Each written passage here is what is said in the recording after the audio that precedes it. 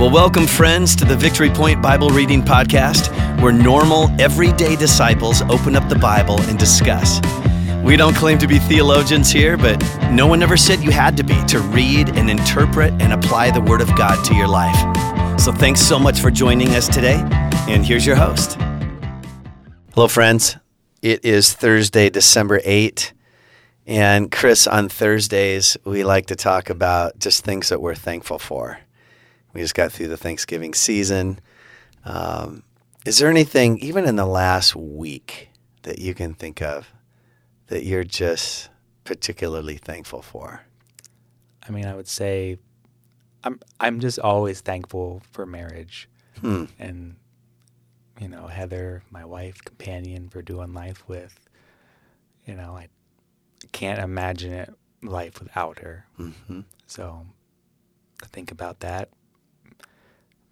I try to think about it pretty often because, you know, there was a number of years where I wasn't married, and I remember that and how that would make you feel sometimes, or sure, you know. But so yeah, that's a big thing I'm thankful for. The other thing I'm thankful for, I guess, is more.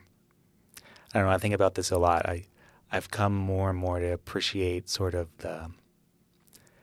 the beauty and bounty of creation and how God involves us in it. You know, you plant a garden, it grows, and then you get to eat it. Mm-hmm.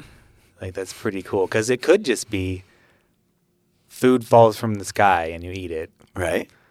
But no, we have to, do stuff. Right. You have to partake in the process. Yeah. Yeah. And just the balance of that, you know. I'm a person who has a tendency to work too much. Mm-hmm. And I think over time I'm getting better at the balance. Mm-hmm. And I can tell. I think Heather can tell too. Mm-hmm. So yeah, I'm just thankful for that work-life balance. And like I was telling you before we were recording this podcast, even at work, I'm getting better at my day job, getting better at the whole rest before you work kind of mentality. I'm really trying to implement that. Yeah, which we talked about in the huddle. We did, yeah. That we were in for a year together. Mm-hmm. Yeah, the biblical pattern is we work from a place of rest, right? Rather than we work, and then rest. Right. Yeah. It interesting. Works. Does it? Yeah. Go figure. That God's plan for the universe actually works. Wow. I love it. Well, we have an awesome passage today. It's completely one of my favorites. Colossians chapter 1, verses 15 to 23. And Chris is going to read it out of the Message. We look at this sun and see the God who cannot be seen. We look at this sun and see God's original purpose in everything created. For everything, absolutely everything above and below, visible and invisible, rank after rank after rank of angels, everything got started in Him and finds its purpose in Him. He was there before any of it came into existence and holds it all together right up to this very moment. And when it comes to the church, He organizes and holds it together like a head does a body. He was supreme in the beginning, and leading the resurrection parade, He is supreme in the end. From beginning to end, He's there, towering far above everything, everyone. So spacious is He, so expansive, that everything of God finds its proper place in Him without crowding. Not only that, but all the broken and dislocated pieces of the universe, people and things, animals and atoms, get properly fixed and fit together in vibrant harmonies, all because of His death, His blood that poured down from that cross. You yourselves are a case study of what He does. At one time you all had your backs turned to God, thinking rebellious thoughts of Him, giving Him every troubled chance you got. But now, by giving Himself completely at the cross, actually dying for you, Christ brought you over to God's side and put your lives together, whole and holy in His presence. You don't walk away from a gift like that. You stay grounded and steady in the bond of trust, constantly turned into the message, careful not to be distracted or diverted. There is no other message, just this one. Every creature under heaven gets the same message. I, Paul, am a messenger of this message.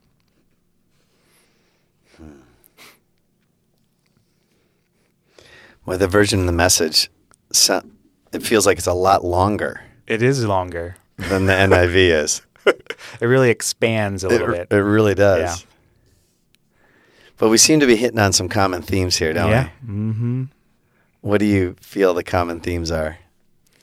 I mean, this is the first thing that comes to my mind, and really about all these passages so far, is how does Chris Klein put it? The big Jesus. Big Jesus. Like big. Yeah. Uh-huh. And that's really why I like the message version of this. Is it really gets the point across of how big God is. Yeah. And that Jesus didn't just exist for 33 years on earth. No. And that he pre-existed the incarnation, and he Yeah. post-exists it now, sitting at the right hand of the Father. Yeah, And he's leading the resurrection parade. right. As the message puts it. Right. Yes. And even the broken parts. Oh, that was so good. Yeah.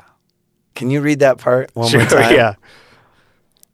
So I'll read it. So spacious is he, so expansive, that everything of God finds its proper place in him without crowding. Not only that, but all the broken and dislocated pieces of the universe, people and things, animals and atoms, get properly fixed and fit together in vibrant harmonies.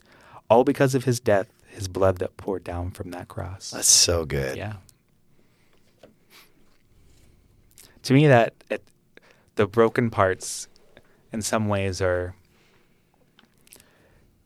it's like causes this. God puts them together in this beautiful tension.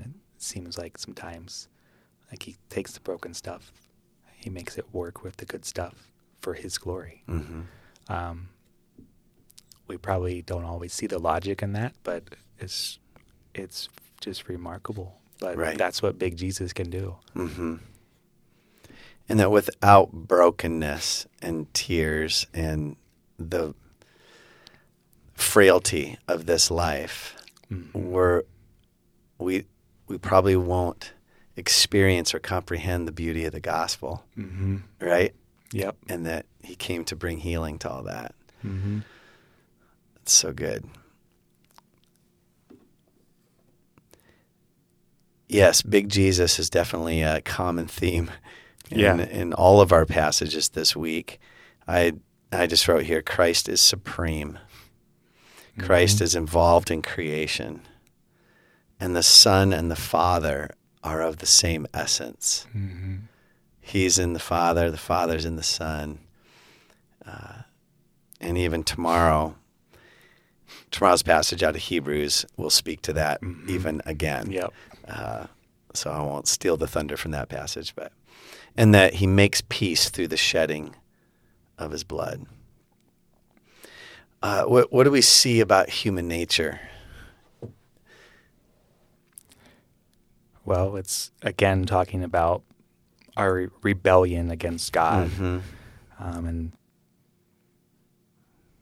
how there's this gift, and we kind of, the message at least is talking about we have a choice to walk away of it or walk away from it.